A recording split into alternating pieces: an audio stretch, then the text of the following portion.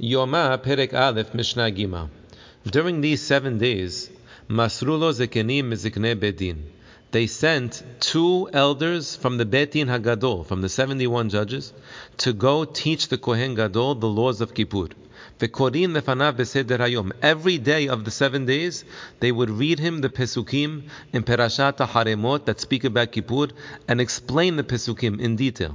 Ve'omrim lo, and then they would tell him, Ishi Kohen Gadol, my master the Kohen Gadol, Kera ata beficha. We taught it to you, now you read it. You read the Pesukim. Because if you just listen to us, you're not going to retain it. You want to remember your learning, you got to speak it out yourself. The Pasuk says, Ki hayim hem lemosa'ehim. Don't read it lemosa'ehim. Lemosi'ehim. You want Torah to be life for you? You want to remember it and retain it? Take the words out of your mouth. Speak it out. And my master Kohen Gadol, why are we calling you to teach you these laws? Because Shema Shachachta, maybe you forgot them. And that's why we're teaching them to you and telling you to learn it yourself. Or Shema Lo Lamata, maybe you never learned it.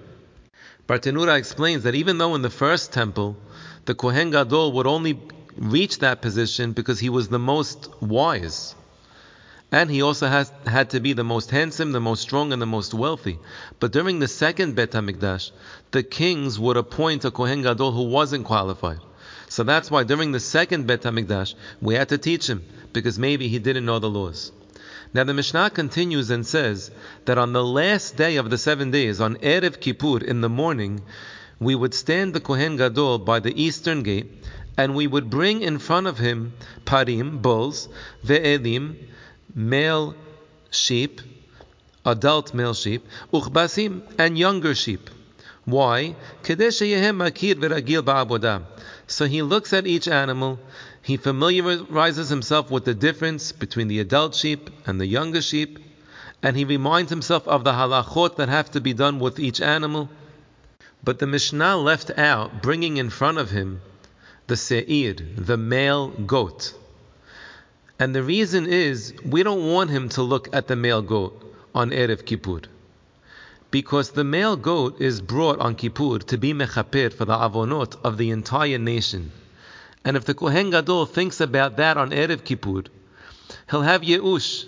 How can I be mechaper for all the avonot of all Klal Yisrael? So we don't want to remind him of that on Erev Kippur. But we do bring him the parim, like we said. The parim, the bulls, are brought on Kippur to be mechaper for the Kohanim.